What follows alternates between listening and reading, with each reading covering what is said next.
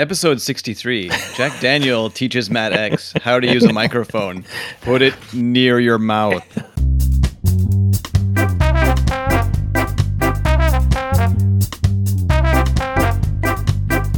Welcome to the Mac DevOps YVR podcast. This podcast is about the Mac DevOps YVR conference in beautiful Vancouver, British Columbia. We interview guests and discuss topics around managing Macs using open source software products inspired by DevOps. Our goal is to encourage developers and IT to work together to solve problems for our community. For more information, see our website, mdoyvr.com. This is the Mac DevOps podcast. Thanks for joining us on the Mac DevOps podcast. We are joined today by two lovely, beautiful, and intelligent speakers at Mac DevOps 2021. Welcome, Csaba, and welcome, Armin. Csaba, how are you doing? I'm doing good. Thank you. Considering it's 6 a.m., I'm doing well. It's some kind of torture. Yes, I'm sorry. It's late here and early there. Never a perfect middle ground. Welcome to Virtual World. Armin, how are you doing this morning? I am doing fine, thank you.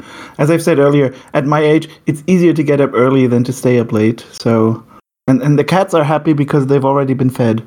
Everything is good. The lucky felines. Yeah, when I wake up early to go for an early morning swim, I have to sneak out of the house so the cat doesn't jump on me and demand its food early. It's like, no, I'm leaving now. You, because if as soon as I leave the house, if I fed the cat, someone's gonna wake up and feed the cat again because our cat is perfect. Food actor, acting for food. So that's what they do. I mean, that's their job, right? They have nothing else to do. Do you have any pets, Csaba? Not right now, but I had cats in the past, so I know what are you talking about. Well, you have kids. That's like pets. No.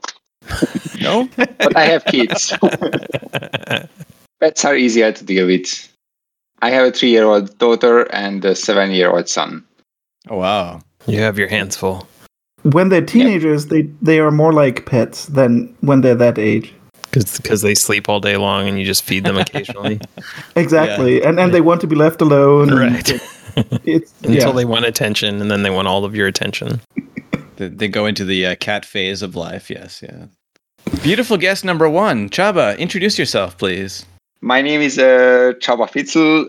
I'm working at Offensive Security as a content developer. So I'm creating security trainings. And I live in Hungary, and in the past couple of years, I really like to do macOS security research, break stuff, and also protect stuff. And actually, this is why I'm here, because I wrote to actually protect Mac instead of breaking.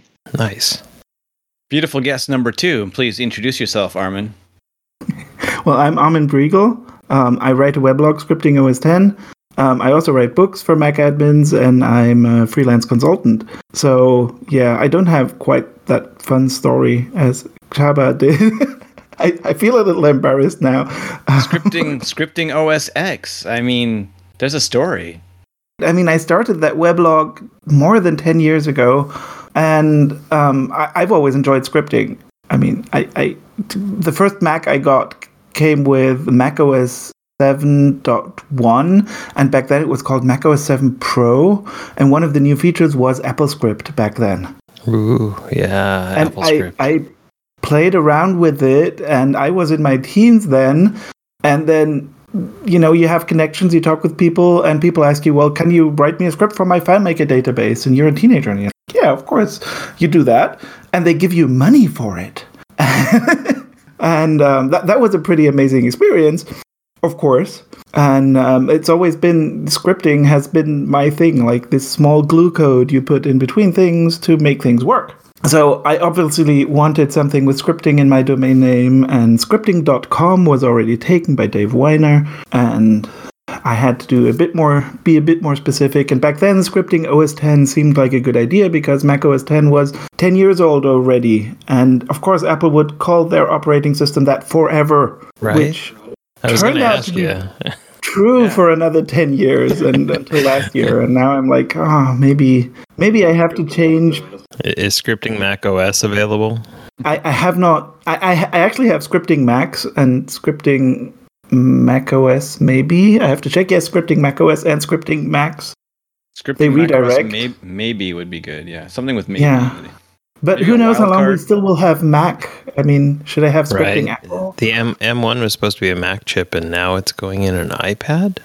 Yeah. Maybe just M with an Curious. asterisk, M1, M2, match anything, wild card it. I will be scripting OS 10 until I find the proper replacement.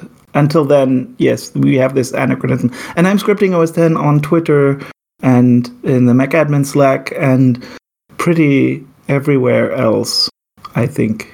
So this also confirms it is OS 10 and not OS X.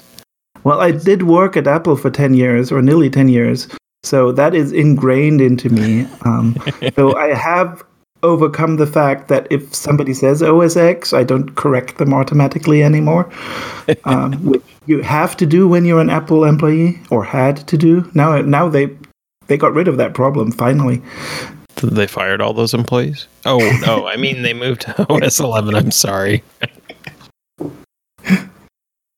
Mac DevOps. What the heck is Mac DevOps? It's a conference where we try to get IT people who are used to the old ways of on-prem servers and Mac deployment to learn how to use the cloud, learn how to use open source software, learn how to use commercial software with a lot of open source or shared scripts and programs and projects that people are sharing across the world. It's a conference to try and to encourage people to work together and to build the community. And as we're building all these awesome scripts and using open source, something that's come up a lot is security. What is security? How do we secure our computers?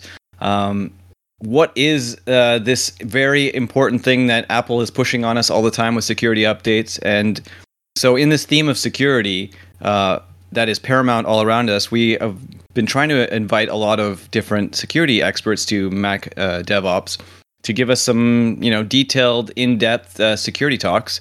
And Csaba, you've been putting on some amazing talks around the world and started this really good blog series about launch agents and persistence beyond the good old launch agents.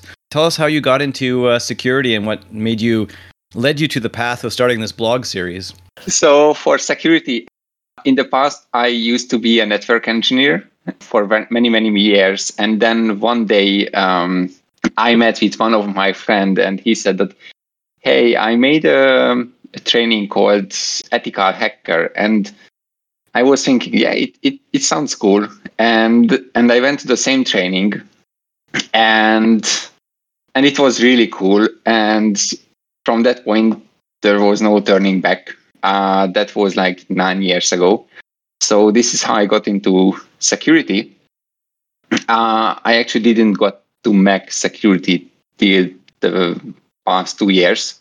And I was more like a Windows guy or infrastructure guy for security. And then I started to do Mac stuff for the past 2 years. And I'm mostly only doing Mac stuff since then. And for launch agents, there is a very famous blog post series for the Windows world called the Beyond the Good Old Run Key, made by Adam, who is Hexacorn on Twitter. And he has like over 100 posts in that series about various persistence for Windows. And I was thinking for a very long time that it would be cool to have something like that for Mac. And I started it. Actually, it turned out that I wasn't the first with this idea. Someone else also started doing that 3 years ago, but he kind of ended it after 3 posts. So I talked to him that, hey, can I use the name? And he said, yeah, fine, go ahead. And then I started the series and be live for a long time. I mean, it's amazing, like that serial or periodic TV show where every week or every couple of days, persistence and it's been fun. Enemy of a standard Mac sysadmin or a sysadmin or an IT person is just the part about I call it the Z shell, but the shell scripts when you have the environment you can. I mean, Armin will chime in about this too, but I just remember in my old days in VFX trying to figure out how to load environment variables for all the people in my visual effects company. So you're like, oh, I can make a dot profile, but I have to load that into everyone's user account. Oh no, I'll just use Etsy profile. Now I'll load it for everybody.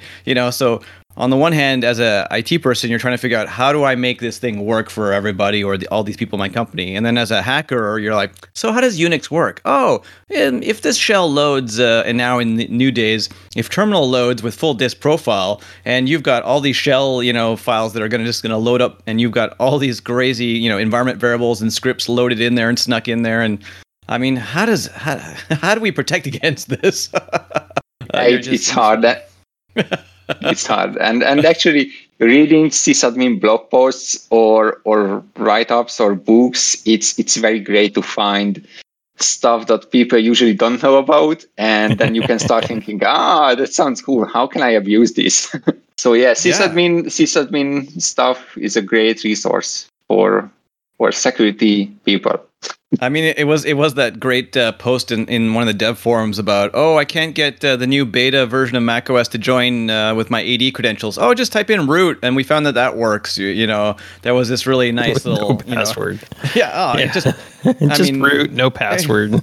Somebody, sysadmins, we're always trying to figure out a workaround, and we never have time to put our NASA engineer hat and figure out why it's broken, or maybe full. Some of us in the community spend more time because maybe that's just the focus of our jobs. Like Armin here, who's spending 10 years on a book. He's got so many awesome books out. He spends quality time. I mean, there's some amazing animations when you open your books app. Some of those, the Plist book had a lot of really good animations and videos, and you've made some really quality books, and they're really well researched. Armin, you probably have a lot of good material for Csaba to exploit. Tell us about some of the books you've written. I definitely have some ideas. I think we might need to talk. And I started in 2016 after we moved back to Europe. I had some time on my hands and wanted to still do stuff. And that was the start for, hey, I should write that book I've always wanted to write about. That book never happened, but you start something and it doesn't work out quite the way you want to. But the first book I then published was Packaging for Apple Administrators, which has a lot of options for persistence right there. And then I wrote some more over the time. I've managed to publish one every year except for 2020, which that was 2020. Come on. What happened with that year? I am planning to make it up this year. I already published one this year about Terminal and the Shell, which is a basic entry into how to use Terminal on macOS. And I am working on the next book, which I hope will be ready later this summer, on scripting. Because that is the most common question I see on the MacAdmin Slack is there any good book on scripting macOS? Not yet. Yeah, I haven't found one yet. If there is one, please. I mean, then I can stop working and work on something else. But I'm trying. I hope it will be good. Well, I know it'll be good. But you also did a property list book and the Zed Shell book. So lots of good resources. Of course, many presentations at many conferences. You've both have done many presentations and published lots of research, and it's amazing in the community when people want to share what they're learning. We're all beginners somewhere on the path, and sharing what we learn is not like putting your super expert hat on. It's like, this is where I am in my journey, and I'd love to share, and that's why the community is so awesome. Csaba, have you learned a lot in the last 2 years? Oh, a lot. Yes, yes. Especially that I get into the Mac, which was kind of unknown to me before. Like, I had a Mac from 2015, but I always was a user.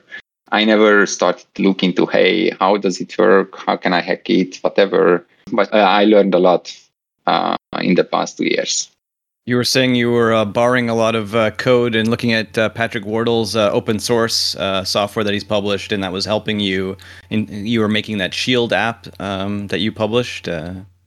Yes, actually, the way I get into Mac, it started with watching one of Patrick's presentations about dilib hijacking 2 years ago, and then it slowly started and escalated pretty quickly for almost full-time Mac security stuff. And yes, for the Shield app, I also used his source codes from the Objective-C GitHub repo. I'm not a developer really. I never was, but I also find that developing or writing some basic software for whatever you research, it helps a lot to understand how things work. So I started to get to this habit of writing small piece of software to learn about how stuff works. It helps a lot. Having attended Objective by the Sea with JD on a couple of occasions, it's definitely awe-inspiring and overwhelming very quickly when you see these awesome researchers and how far they go to get into certain places. It's amazing how they can reverse engineer or take things apart, and always amazing and inspiring. I think Armin will know that most sysadmins, we end up writing code just to get things done. You end up writing Installator because there wasn't any other software out there to install software already, so you had to build your own, right? Well, I don't think that's quite true. I started writing Installator because there was so many different scripts out there that more or less did the same thing. And I think none of them did it in the way that, of course, I wanted to, because when we start out, that's the first customer, yourself. So, yeah, I found that in the Apple reseller and consulting company I worked at that time, we had 9 different scripts that downloaded something and installed it. And none of them actually checked what they downloaded, which was my major peeve. And I'm like, well, we can't just blindly download something from somewhere in the web. I mean, yes, I hope that Microsoft.com is actually what it says it is, but who knows that for sure? But if it's on the internet, it has to be true, right? Yeah, right. It works, right? Look, Office launches. Everything's fine. So that's how Installator started. And at first, once I figured out, hey, we can abstract this, we can make this generalized, and then a coworker and we were just like, hey, we can add this and we can add this, and look how easy it is. We can add so many. When I published it first, I had like 48 applications that it knew how to download and install. And since I've open sourced it, people have been contributing in an amazing rate. And we're at more than 250 right now. And people are adding stuff every day. So it's a neat script. It automates things. It's not for everybody, obviously, because it downloads and installs the latest version from the internet. Not everybody wants to deploy that way. But if you do want to deploy that way, it works fine. I mean, in the macOS open source Mac DevOps, MacAdmins world, a lot of people are familiar with Monkey, maybe. It's an open source project started by Greg at Disney.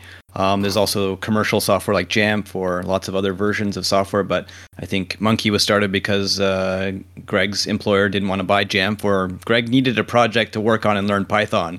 So there was born Monkey, and then people jumped in on it, and Greg, to his credit, is still manning the Slack booth. I mean, the Slack channel, helping people learn and how to use this. But setting up Monkey requires setting up a web server, and it was the inspiration for my Quick Talk last year. It's just a web server, but even though it's just a web server, it still involves a little bit of setup. And so there was a motivation on your side, Armin, to set up something different. You're like, I don't want to set up a Monkey server or a Jamf server. I just want to have something that can run on my client site and they can just get the latest software for a quick setup. I think that was your motivation. Was that? Well, the initial motivation was actually to use it with Jamf. So that's why it's a bit weird, because it is a single and by now massive script of more than 3,000 lines. Because all the 250 applications that I just mentioned are in that single script. But I wanted it to be that way so I can just copy and paste that script and paste it in that field in Jamf. And I don't have to worry about installing anything locally. I just paste it in that field in Jamf, and then I create a Jamf policy and say install Firefox or Chrome. It's always Firefox in the example, right? But, any of these, and the script will install that on the client. That's why we made it a single script. It was planned to... Originally, we made it work with Jamf, but very early I said, if I just keep it a bit more general in a few places, people will be able to use it with other management systems. And people have been using it with Mozile and Intune, Microsoft Endpoint Manager, whatever they call it right now.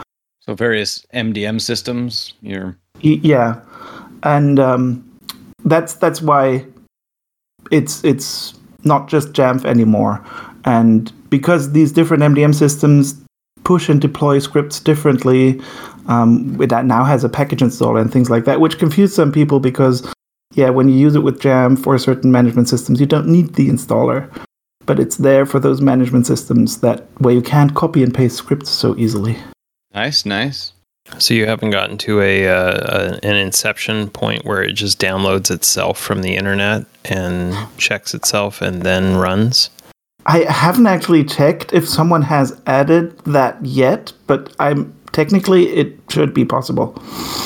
I mean, it's always fun when I can push out a new version of Monkey with Monkey and then Monkey updates itself. So, that's nice. But I mean, I hope you're taking notes, Csaba, because these are new places for you to exploit. All sysadmin software should be exploitable. So we need a nice red teamer, blue teamer, one of these teams to help us. Which team is the one helping us, Csaba? We got so many different acronyms and terms in security, and as soon as you narrowly go out of your domain, someone's mentioning Jamf and Monkey over here, and someone's mentioning blue team and red team, and I just had to look it up on Wiki again. I was like, what? The red team are bad? Red team are the offensive people. No, they're not offensive. They're just the attackers. Explain this, Csaba. Are you helping us? Yeah, so, and then you have purple when you mix these teams. Oh, no.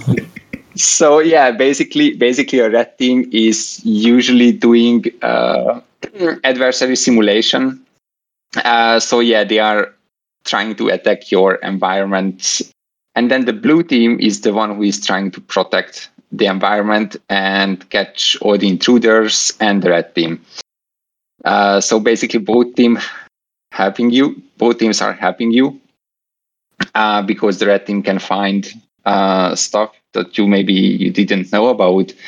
And actually one of the purposes of having a red team, which is commonly forgotten, is actually to improve the blue team, because they play some attack and then later on the two teams can sit together and see what the blue team found from the red team activity. And then if they didn't find something, then the blue team can improve to add some detection to their toolkit. So one of red teamers said that the success of the red team is measured by the success of the blue team, which I think is 100% true.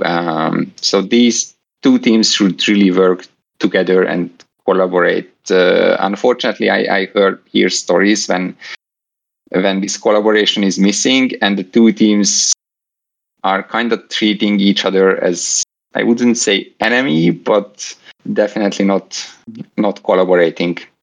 So yeah, both team. And then if they work together, then it's purple.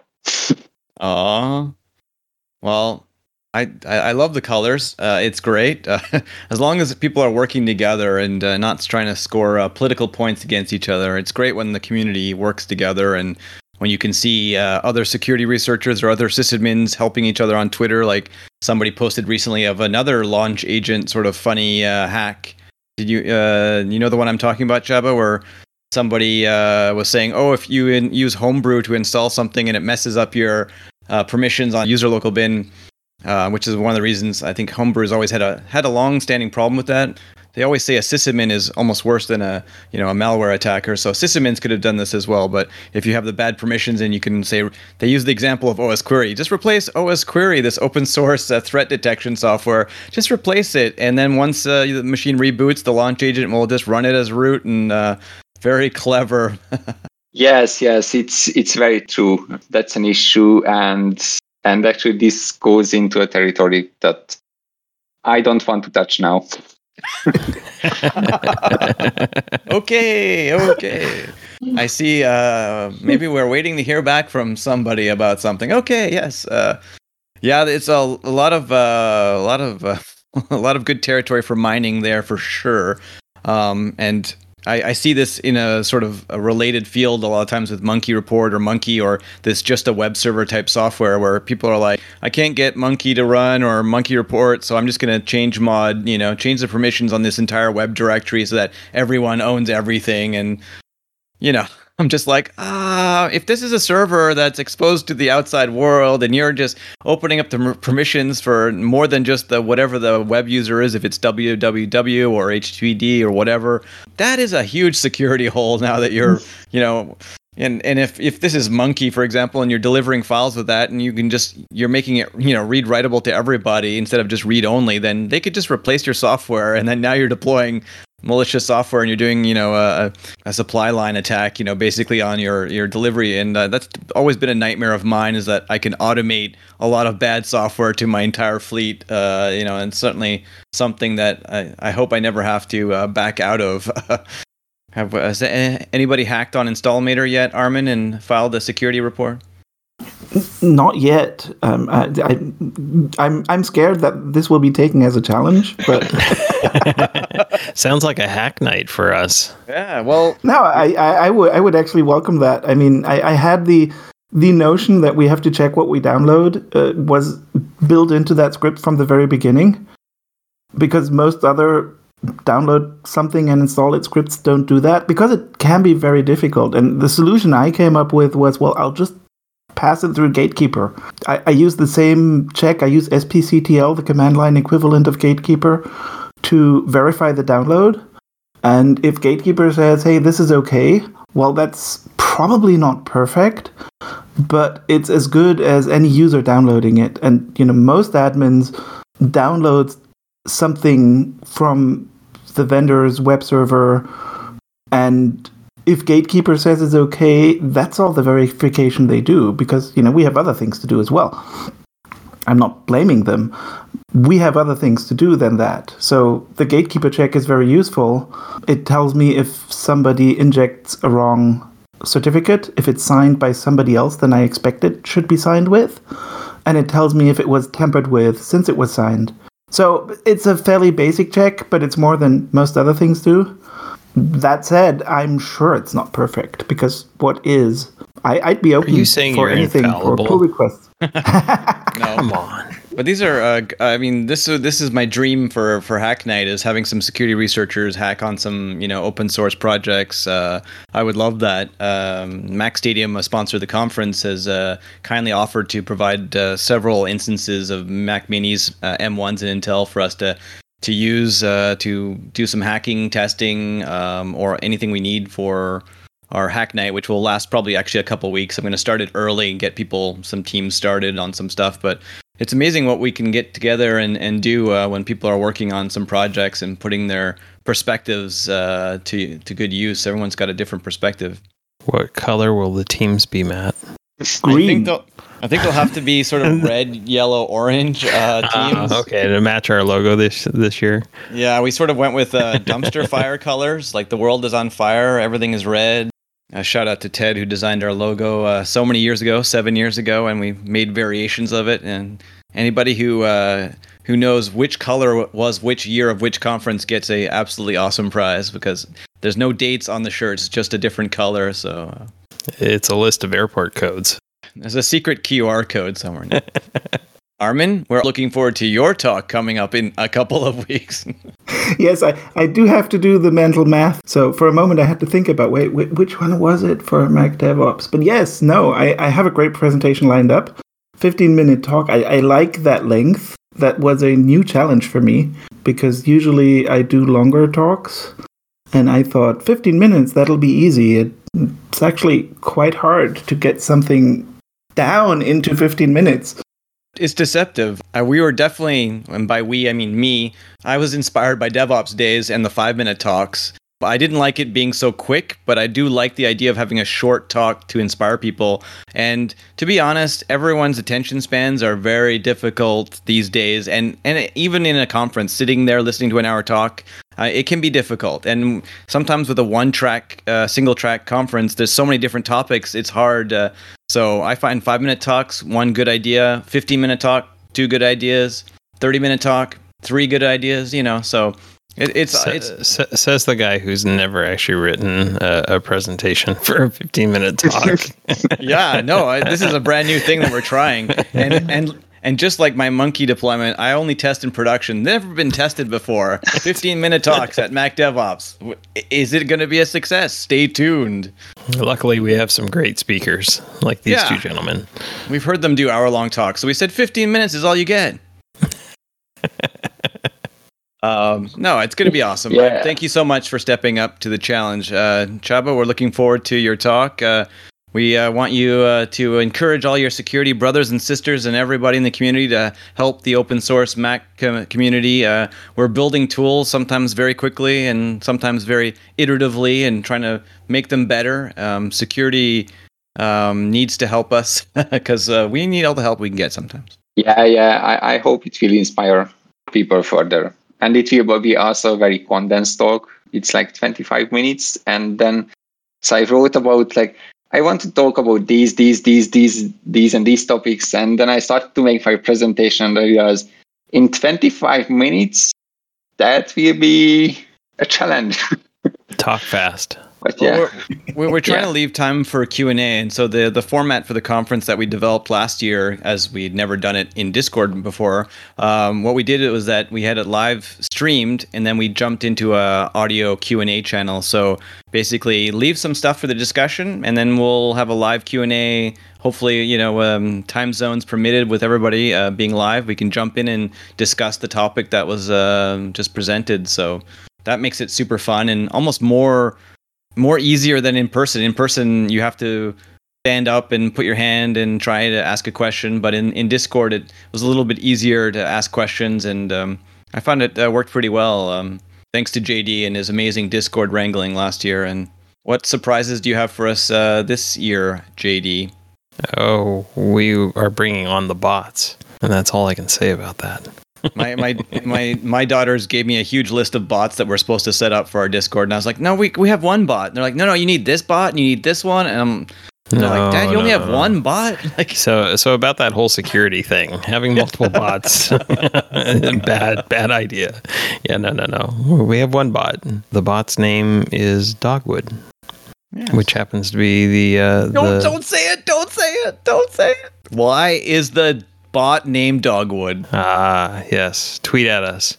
Let us know. Why is the bot named Dogwood? Bots. Look forward to these bots. Also, automation. It's going to be a fun conference. We're looking forward to it. Hopefully one day we'll welcome you both in Vancouver, Canada, when it's safe to do so. I hope. It is on my list. Pacific Northwest. I haven't been in a long time, and I definitely want to go back. Csaba, it would be nice to see you out here. Have you been out this way before? Not in Vancouver, but I wish I would. So yeah, I'm looking forward to it. If I go, I will stay on your conference and then do sightseeing later.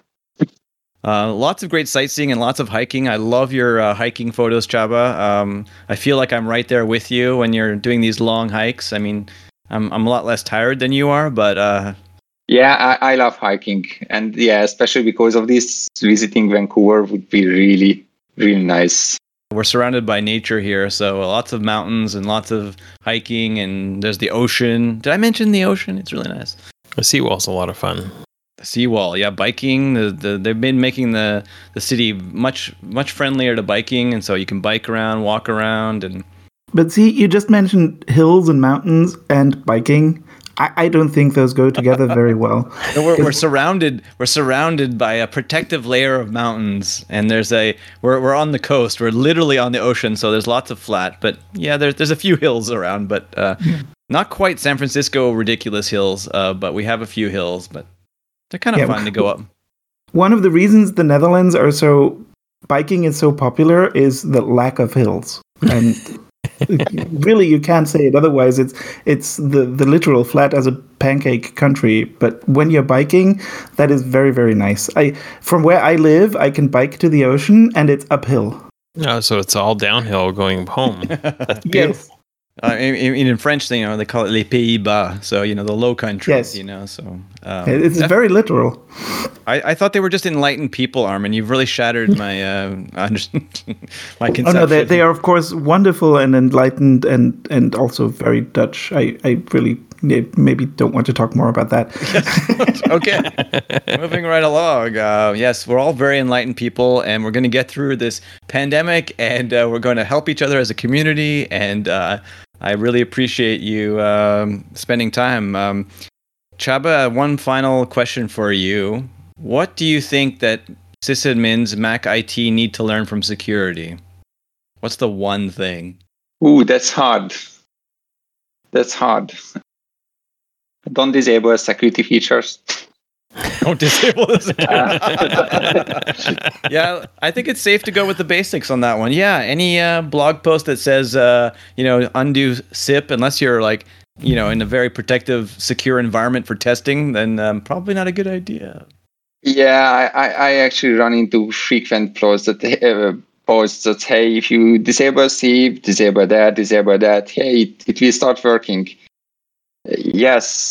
And it's not just for Mac. I saw it for Windows or other stuff as well. So it's not unique. I remember at my previous company, the sysadmins were really creative in doing password resets on servers and leaving backdoors there with messing up with security features. So maybe stop and think before you disable these security features.